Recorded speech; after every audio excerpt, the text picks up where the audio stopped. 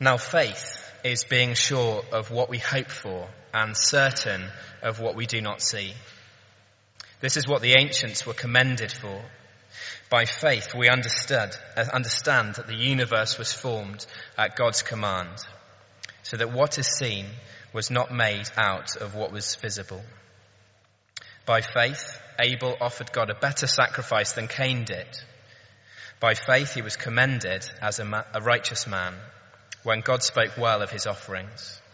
And by faith he still speaks, even though he is dead. By faith Enoch was taken from this life so that he did not experience death. He could not be found because God had taken him away. For before he was taken, he was commended as one who pleased God. And without faith it is impossible to please God, because anyone who comes to him must believe that he exists and that he rewards those who earnestly seek him. By faith Noah, when warned about these things not yet seen, in holy fear built an ark to save his family. By his faith he condemned the world and became heir of the righteousness that comes by faith. By faith Abraham, when called to go to a place he would later receive as his inheritance, obeyed and went, even though he did not know where he was going. By faith he made his home in the promised land like a stranger in a foreign country. He lived in tents, as did Isaac and Jacob, who were heirs with him of the same promise. For he was looking forward to the city with foundations, whose architect and builder is God. By faith Abraham, even though he was past age and Sarah herself was barren, was enabled to become a father because he considered him faithful who had made the promise. And so from this one man, and he as good as dead, came descendants as numerous as the stars in the sky and as countless as the sand on the seashore. All these people were still living by faith when they died. They did not receive the things promised. They only saw them and welcomed them from a distance. And they admitted that they were aliens and strangers on earth. People who say such things show that they are looking for a country of their own.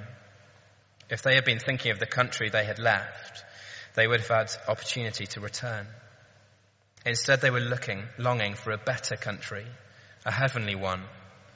Therefore, God is not ashamed to be called their God, for he has prepared a city for them.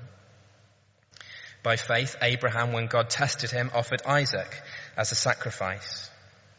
He who had received the promises was about to sacrifice his one and only son, even though God had said to him, "It is through Isaac that your offspring will be reckoned." Abraham reasoned that God could raise the dead, and figuratively speaking, he did receive Isaac back from death. By faith, Isaac blessed Jacob and Esau in regard to their future. By faith, Jacob, when he was dying, blessed each of Joseph's sons and worshipped as he leaned on the top of his staff. By faith, Joseph, when his end was near, spoke about the exodus of the Israelites from Egypt and gave instructions about his bones. By faith, Moses' parents hid him for 3 months after he was born, because they saw he was no ordinary child, and they were not afraid of the king's edict. By faith, Moses, when he had grown up, refused to be known as the son of Pharaoh's daughter. He chose to be ill-treated along with the people of God, rather than to enjoy the pleasures of sin for a short time. He regarded disgrace for the sake of Christ as of greater value than the treasures of Egypt, because he was looking ahead to his reward. By faith he left Egypt, not fearing the king's anger. He persevered because he saw him who is invisible.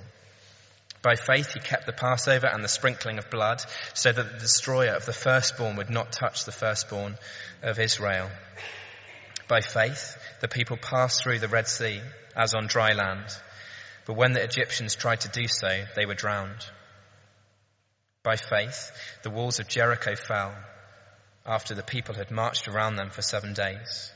By faith the prostitute Rahab, because she welcomes the spies, was not killed with those who were disobedient. And what more shall I say? I do not have time to tell about Gideon, Barak, Samson, Jephthah, David, Samuel, and the prophets, who through faith conquered kingdoms, administered justice, and gained what was promised, who shut the mouths of lions, quenched the fury of the flames, and escaped the edge of the sword, whose weakness was turned to strength, and who became powerful in battle and routed foreign armies. Women received back their dead, raised to life again. Others were tortured and refused to be released, so that they might gain a better resurrection. Some faced jeers and flogging, while still others were chained and put in prison. They were stoned, they were sawn in two, they were put to death by the sword. They went about in sheepskins and goatskins, destitute, persecuted, and ill-treated. The world was not worthy of them. They wandered in deserts and mountains, and in caves and holes in the ground. These were all commended for their faith, yet none of them received what had been promised. God had planned something better for us, so that only together with us would they be made perfect. This is God's word. Evening, everybody. Let me add my welcome. My name is Phil. I'm minister here at 5 p.m. If it's your first time here, you've not been here for a significantly shorter time than me, so it's great to have you here, and look forward to meeting you afterwards. This is a big chapter, and it's one of the greatest chapters in the Bible. It would take about 7 hours to do justice to this, and I figured it's a bank holiday weekend. But I'm a man of mercy. If you promise to concentrate hard, we will try to rip through this in the same time as it would take us to look at 3 or 4 verses. So it'll be a normal length sermon, as long as you concentrate hard. Any yawning, and I just go for another 2 minutes. Every yawn, 2 minutes. Let's pray. Father God, these are spectacular words. And the stories that lie behind them, the history that lies behind them, are full of wonder and awe.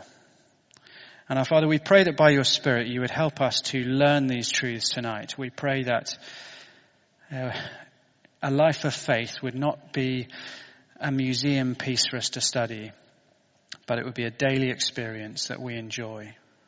Father, please, would you deepen our trust in the Lord Jesus Christ, and would you deepen our resolve to live for him as we look at his word together. Amen.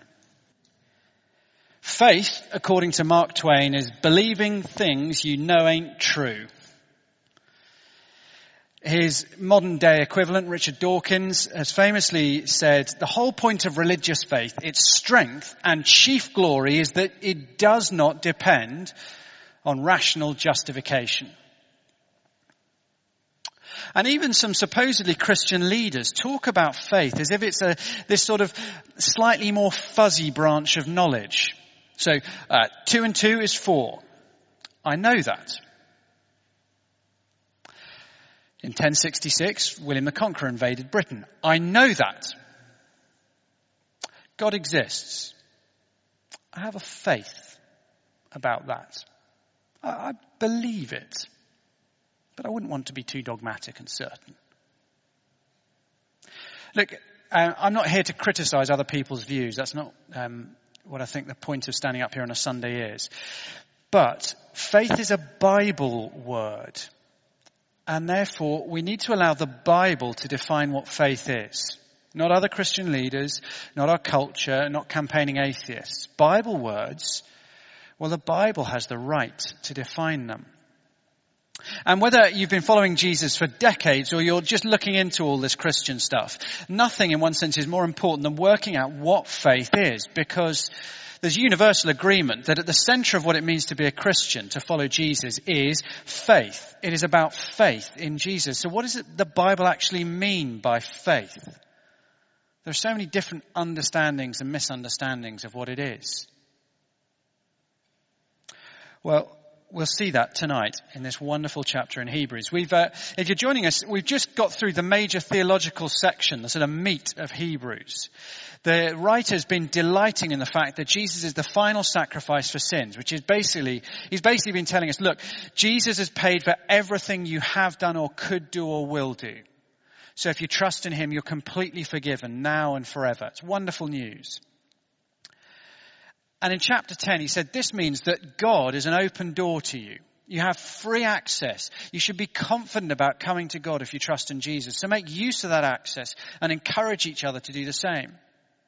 And then in the final verse of chapter 10 that we saw last week, he says, but we are not those who shrink back and are destroyed, but of those who believe and are saved. What does he mean by believe and are saved? What does it mean to not shrink back, but to believe? Well, firstly, most fundamentally, we see from verses 1 to 2 and 39 to 40 that faith is an active trust in God for real things we can't see and promised things we don't yet have. I think if you look at the first two and the last two verses of this chapter, so page 1209 and 1210, you see that they sort of match. They give us, they do roughly say the same thing about what faith is. They teach the theory, if you like, and then the middle chunk is the practice, the examples. And there are two elements and one surprise. Look with me at the first two verses. Now faith is being sure of what we hope for and certain of what we do not see. This is what the ancients were commended for. Skip to the end, verse 39. These were all commended, same word, for their faith, yet none of them received what had been promised. God had planned something better for us so that only together with us would they be made perfect. So at a fundamental level, you see faith is an active trust in God for real things that we cannot see and for future things that we don't yet have, promised things that we don't yet have. But do you see here, the surprise is that faith is not a less certain branch of knowledge. I was at the hairdresser's yesterday. Do you know what I was saying? I was at the barber. I'm a man. I was getting a haircut, and there was a guy sat next to me speaking very loudly on his mobile phone. It was like a Dom Jolly sketch. It was ridiculously loud. And he was having an argument with a business partner, and he kept saying, don't tell me to have faith. I want something certain. He said it again and again, and I almost shook his hand and said, do you have any idea what I'm preaching tomorrow? But that's the popular understanding. Faith is less certain. I don't want to have faith. I want to have certainty. Verse 1. Faith is being sure of what we hope for and certain of what we do not see. This is biblical faith. Trust in Jesus is not a watered down version of knowledge. It is as sure and as confident and as bankable as anything else you know in your life. Faith is assurance in the Bible. And it's not passive trust, it is active. Faith can sound such a passive word, but as we go through this chapter, we will see it is an active, obedient, lifelong walking in God's ways. There is nothing sitting back and doing nothing about faith. So let's look through the meat of the passage together. Page 1209, chapter 11, verses 3 to 6. Faith pleases God. Faith pleases God. By faith we understand the universe was formed at God's command, so that what is seen was not made out of what was visible. By faith, Abel offered God a better sacrifice than Cain did. By faith he was commended as a righteous man when God spoke well of his offerings. And by faith he still speaks, even though he is dead. By faith Enoch was taken from this life, so that he did not experience death. He could not be found because God had taken him away. For before he was taken, he was commended as one who pleased God. And without faith it is impossible to please God. Because anyone who comes to him must believe he exists and he rewards those who earnestly seek him. Firstly, faith pleases God. At its most fundamental level, faith here is looking at the universe, the evidence of the existence of anything, and concluding there is a God. But there's a lot more to pleasing God than just acknowledging he exists. And in one sense, I think verse 6 is the key to this little section. We're going to go pretty quickly. We're going to miss all sorts of things. Just put an asterisk on your sheet or write down the verse number of things you want to either ask afterwards or look up later yourselves. But we just don't have time to go into everything in detail. So try and stay with me. So verse 6, jump straight to there. Why is it both Abel and Enoch please God? I think the key is here in verse 6. Now, Abel is particularly interesting. The story of Cain and Abel, two brothers of Adam and Eve. Because Abel pleases God and Cain does not, and yet they both do exactly the same thing. Same action, different attitude, opposite outcome. So Abel cuts the throat of a lamb, offers a sacrifice to God. God is pleased. He does it in faith.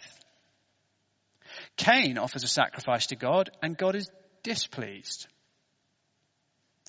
We're not told he does it in faith.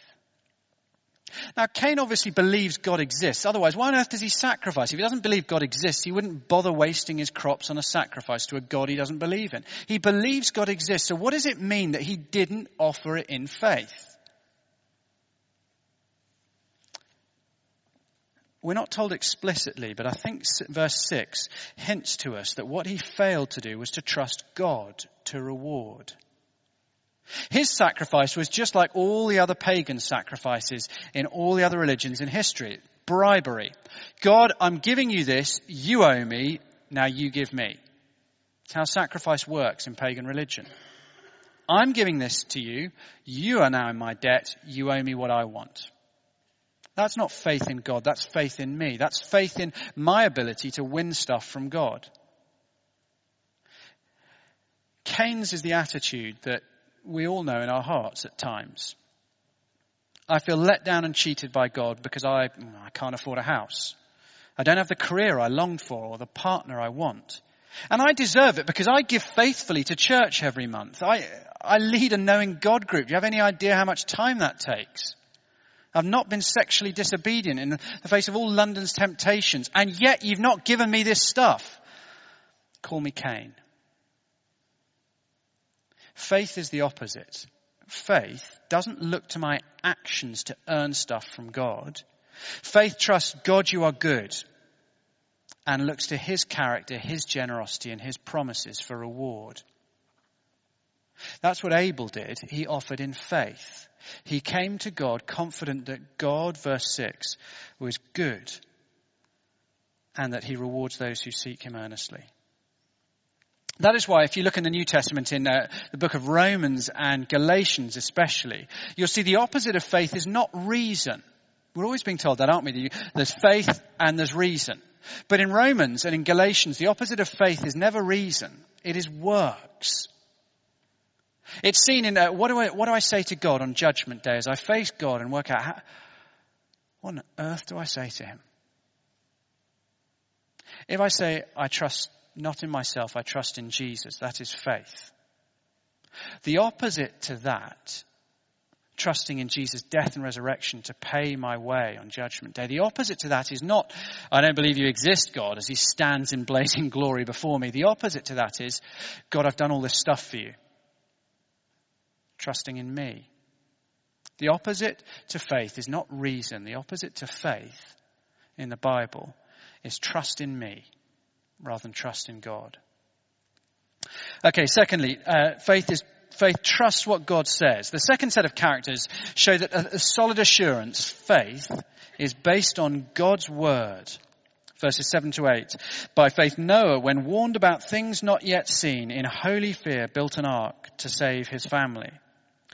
By his faith he condemned the world and became heir to the righteousness that comes by faith. By faith Abraham, when called to go to a place he would later receive as his inheritance, obeyed and went, even though he did not know where he was going. Noah is warned about a future judgment. Abraham is promised a future inheritance.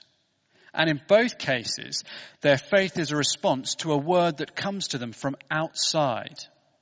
It's not that, Noah's just very good at long-range forecasting, so he builds an ark. No, God speaks to him and says, I'm going to destroy the world, I will save you, build this ark. And it's not that Abraham says, I hear the Canaanites are a bunch of wusses. I reckon I can invade their land and give it to my descendants. No, God says, Abraham, get up, leave your town, and go to a land I will show you, which I will give to you as an inheritance. Faith trusts in God's word to us. That is what faith is. Look at verses 9 to 12. By faith, Abraham made his home in the promised land like a stranger in a foreign country. He lived in tents, as did Isaac and Jacob, who were heirs with him of the same promise. For he was looking forward to the city with foundations, whose architect and builder is God. By faith, Abraham, even though he was past age and Sarah herself was barren, was enabled to become a father because he considered him faithful who'd made the promise. And so from this one man, and he as good as dead, came descendants as numerous as the stars in the sky and as countless as the sand on the seashore. Cities of stone were the symbol of security in Canaan. Abraham lived in a tent because his security was not in this world. His security was in the promises of what God would provide. And so he and his son and his son's sons lived in tents all their lives. And again, verse 10, the contrast is between relying on what we can do, what we can build by our might, and relying on what God will do by his promise. Not building our own city, but allowing God to build us a city. The point is then spelt out really in verses 13 to 16. All these people were still living by faith when they died. They did not receive the things promised. They only saw them and welcomed them from a distance. And they admitted that they were aliens and strangers on earth. People who say such things show that they are looking for a country of their own. If they'd been thinking of the country they'd left, they would have had opportunity to return. Instead, they were longing for a better country, a heavenly one.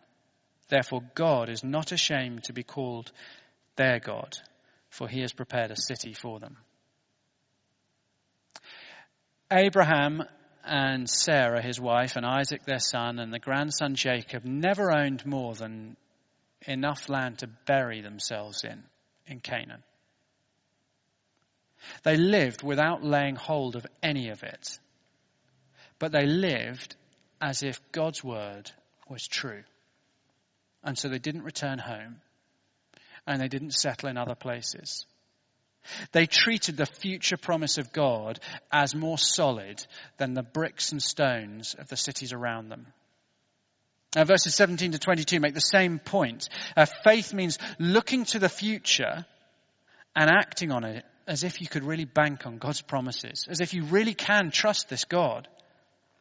Even if it means killing the only human hope of fulfilling those promises. It's what Abraham did because he trusted God. Verse 17. By faith, Abraham, when God tested him, offered Isaac as a sacrifice. He who had received the promises was about to sacrifice his one and only son, even though God had said to him, "It is through Isaac that your offspring will be reckoned." Abraham reasoned that God could raise the dead, and figuratively speaking, he did receive Isaac back from the death. By faith, Isaac blessed Jacob and Esau in regard to their future. By faith, Jacob, when he was dying, blessed each of Joseph's sons and worshipped as he leaned on the top of his staff. By faith, Joseph, when his end was near, spoke about the exodus of the Israelites from Egypt and gave instructions about his bones. That is faith, what they do there. I mean, imagine your family has nothing. You arrive as a refugee from Syria and Britain. And that's your parents arrive as refugees, and you live in council accommodation. You're fed by the food bank. Your clothes are all donated to you. You don't own anything. Your dad dies, and lawyer phones up and says, would you come for the reading of the will? So, pointless exercise, but you go to the reading of the will, and he says, and to Phil I give Buckingham Palace, a majority stake in Apple, and all the nice bits of Scotland. It's ridiculous. Not that there are nice bits in Scotland. There are lots of nice bits in Scotland. But how can you give stuff you don't own? You can't give in your will bits you don't own. But that is exactly what Abraham, Isaac, Jacob and Joseph do. At the end of their lives, they pass on blessings, promises. They parcel out blessings that involve stuff they don't own. But they trust God's word. And so in faith, they bless, they promise, they give.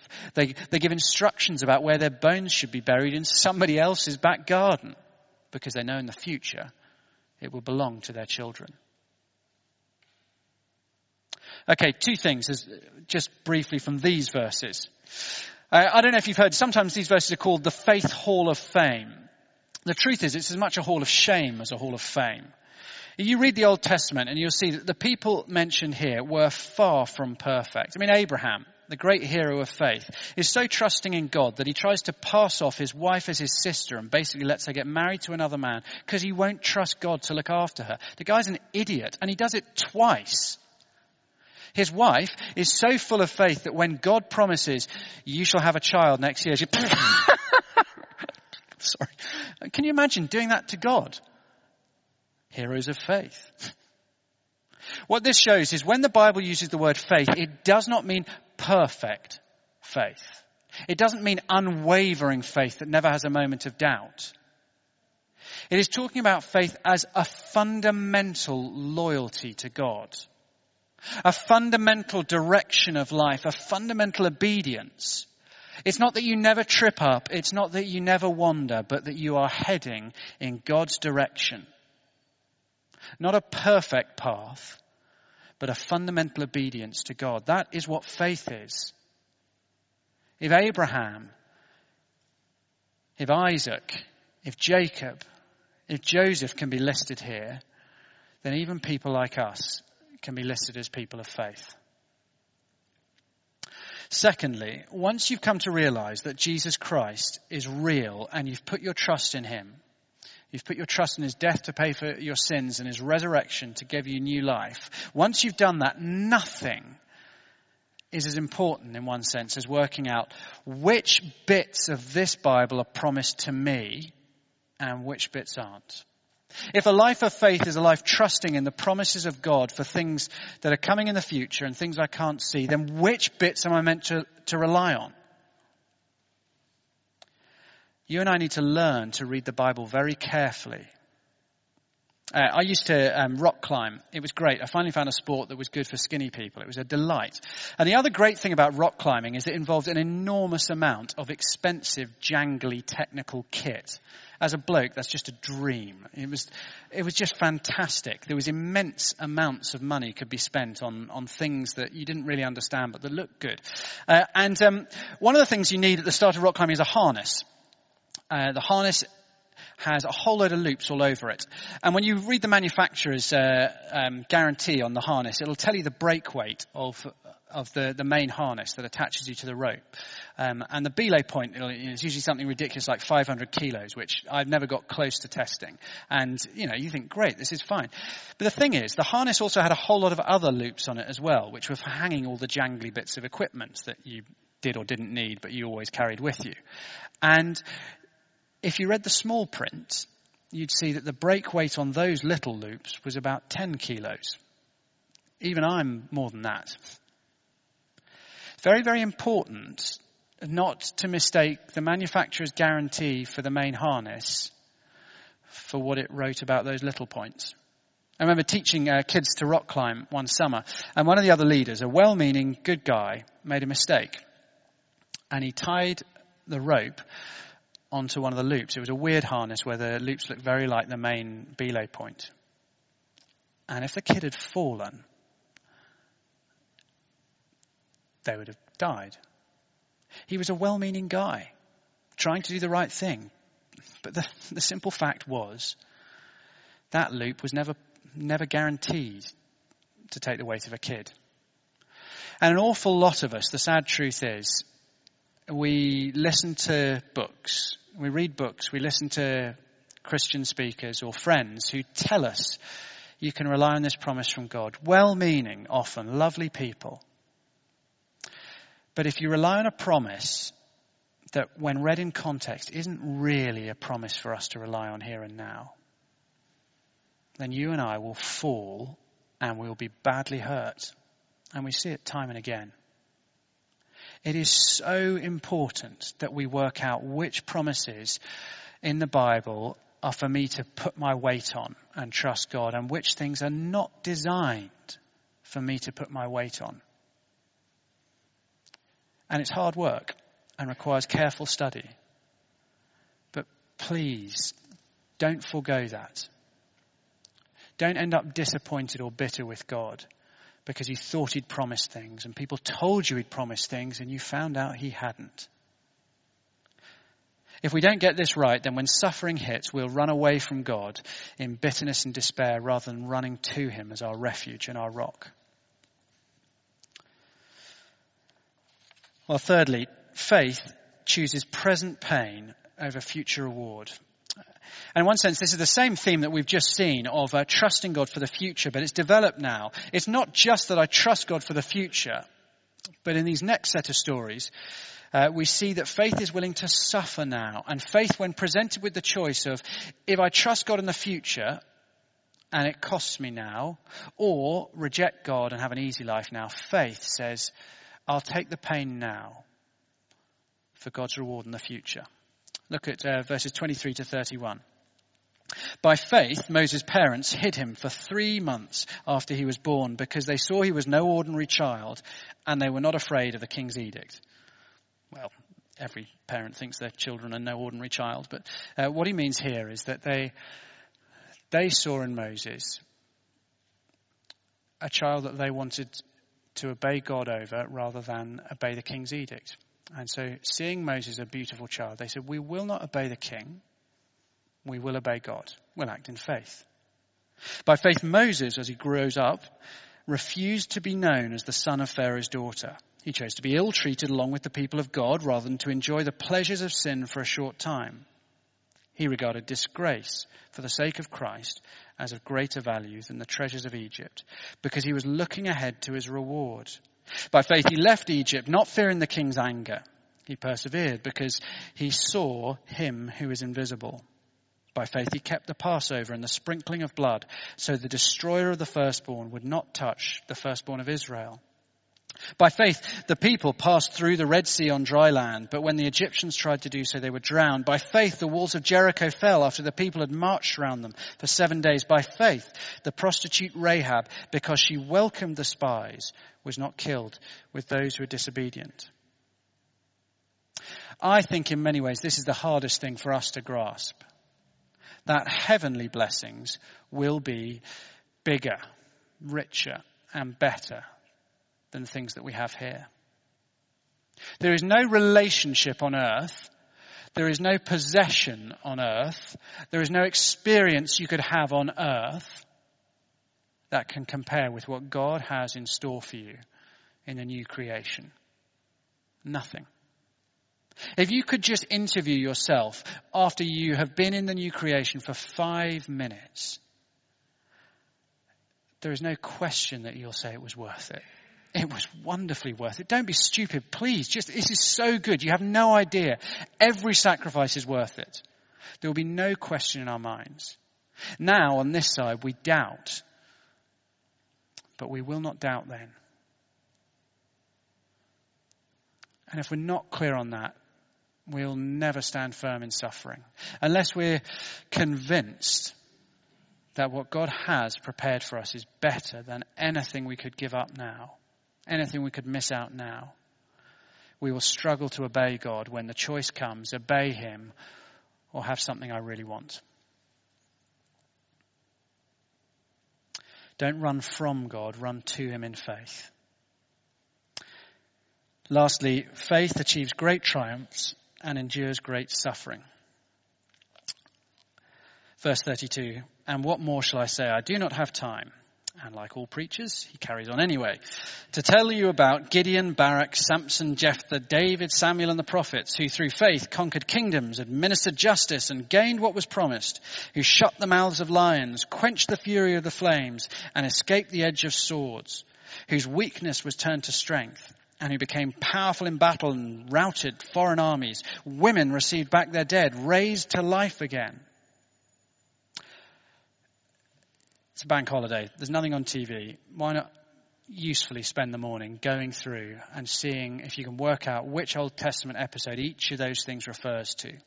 Stir your faith by reading through the history of the Old Testament, seeing what God did for his people. And we want to be those guys, don't we? We'd all love to be involved in something that's so amazing that Christians write books about it. To see God act in miraculous power for the glory of his name in our day would be a wonderful thing. But then we get to the second half of verse 35. Others were tortured and refused to be released so they might gain a better resurrection. Some faced jeers and flogging, while still others were chained and put in prison. They were stoned. They were sawn in two. They were put to death by the sword. They went about in sheepskins and goatskins, destitute, persecuted and ill-treated. The world was not worthy of them. They wandered in deserts and mountains and caves and holes in the ground. These were all commended for their faith, yet none of them received what had been promised. For God had planned something better for us, so that only together with us would they be made perfect. The same faith does both. It succeeds and it suffers. It raises to life and it's tortured and it dies. Faith trusts in and looks to God, but faith does not guarantee a successful outcome in this life. Faith is not about getting success, as so often it's talked about, the key to getting what I want. Faith is about obeying God, and he gets to decide what happens. You know, we're so quick, sadly, to marvel at the faith of someone who prays, and there's just an inexplicable healing. It's just everybody's, wow, it's just amazing. The faith they must have had to pray for that. But I hope we're just as quick to extol the faith of someone who suffers and it's miserable and painful and it goes on and on and on and on. And they cling to Jesus, and through the tears they say, God is good. God is good. I might not feel like it right now, but I know he is good.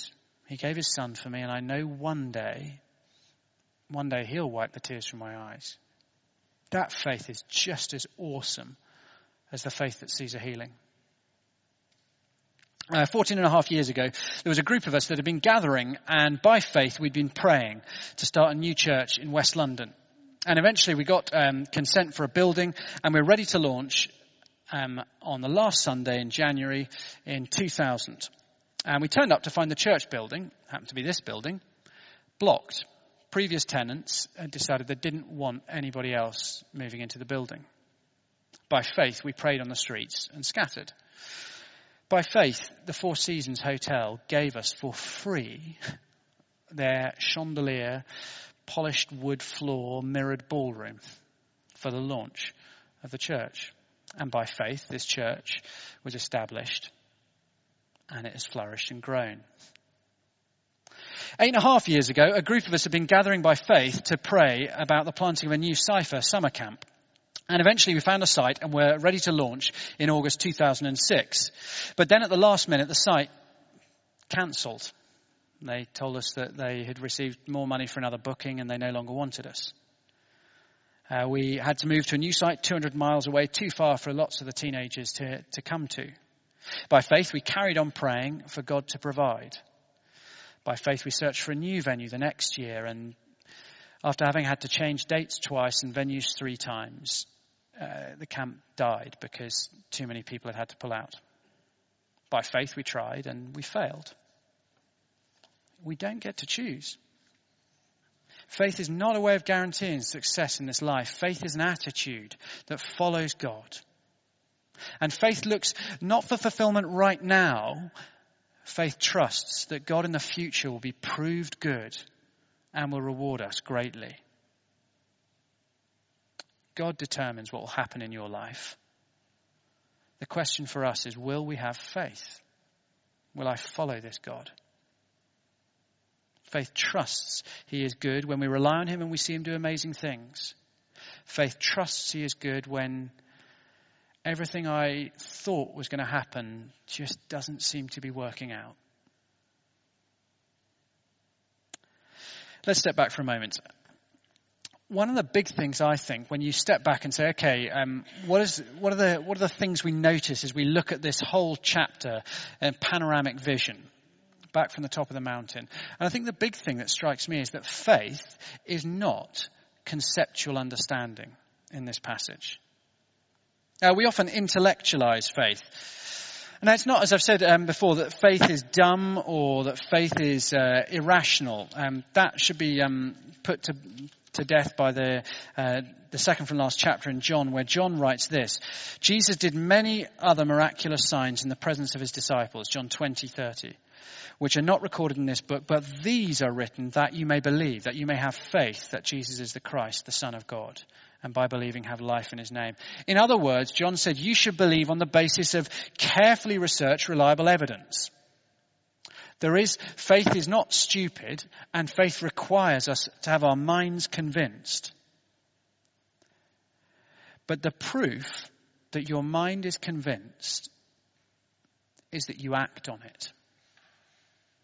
This chapter is full of people who left home and went, who changed sides in the battle.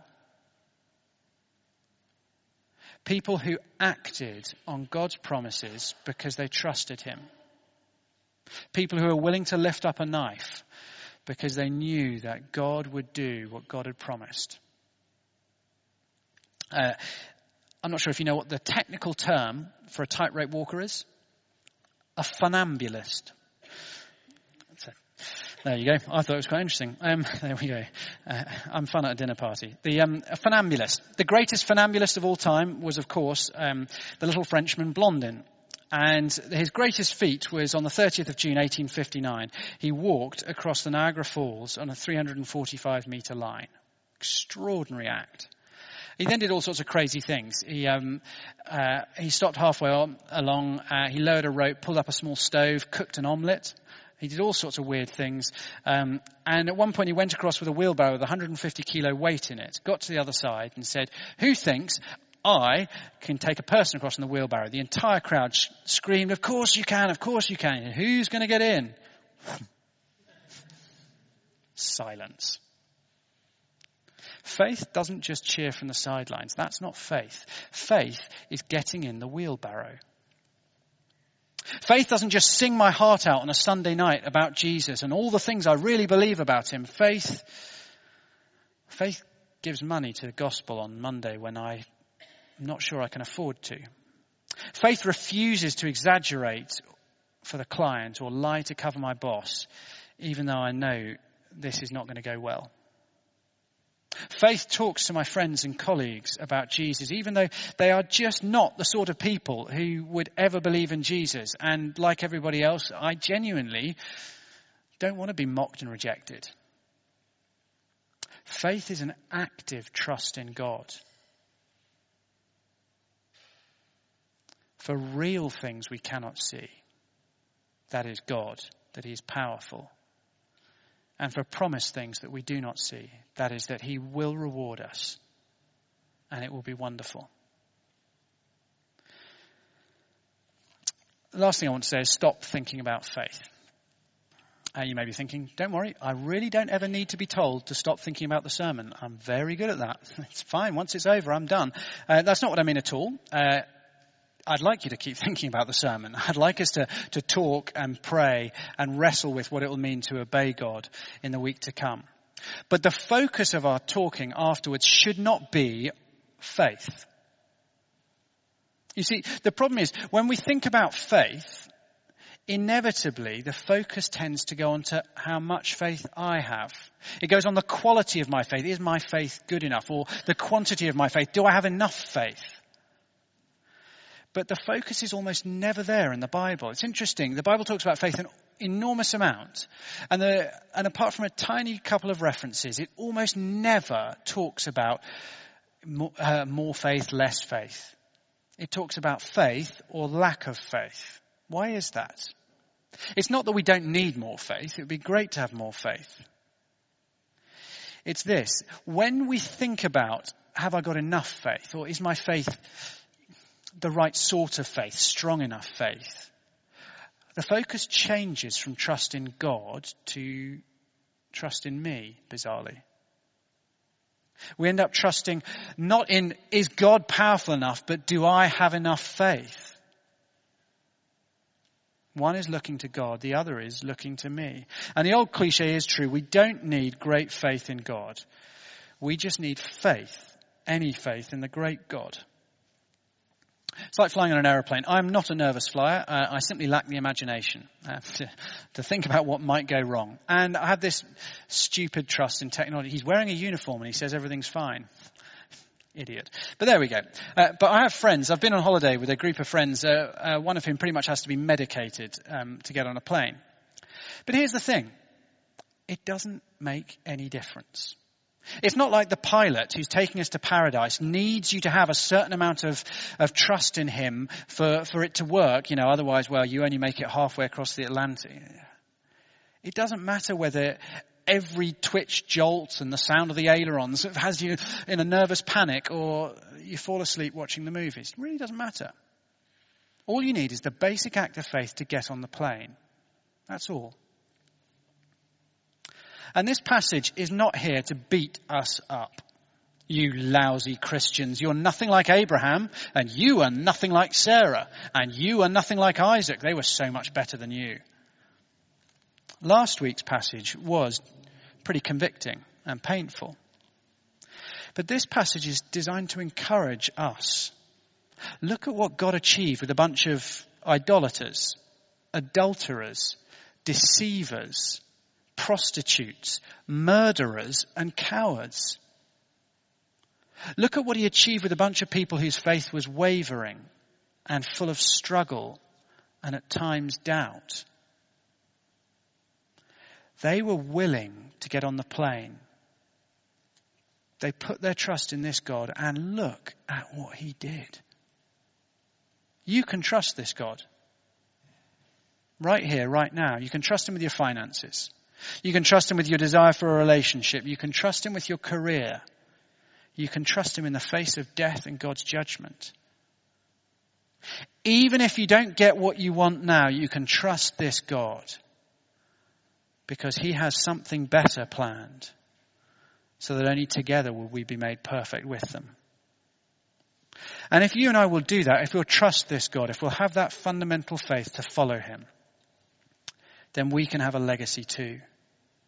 These men and women left a legacy as they lived by faith, following God. Verse 4, though dead, they still speak. And the same, not quite the same, but similar can be true for us. We won't be written into a new Bible. But wouldn't you love to have a life that matters? Wouldn't you like to leave a legacy in the lives of other people? Not something that looks significant from this world. I walked through Brompton Cemetery and there are some enormous, impressive monuments where the writing is totally faded, forgotten after 100 years. But wouldn't you love to live a life where, from the standpoint of eternity and in the eyes of God, it mattered? It made a difference. It was valuable. It was worthy of his reward and his commendation. A life that amounts to something. Follow him by faith. Serve others by faith. And see where he will lead you. And you and I can do that because Jesus has died to forgive us for even our lack of faith. And he has promised to look after us. And he has sent his Spirit to strengthen even our faith. And he will bring you safely to his eternal paradise. Just get on the plane. It's exciting when you see where Jesus might take you. Let me pray. Father, we are sorry that we lack faith, that in spite of all you've done in the past, in spite of all that you've done even in our lives, we struggle to trust you in the day-to-day nitty-gritty. Forgive us, we pray. And please would you change us. Please would you encourage us that just as these men and women of old found they could trust you, that we can trust you too. Amen.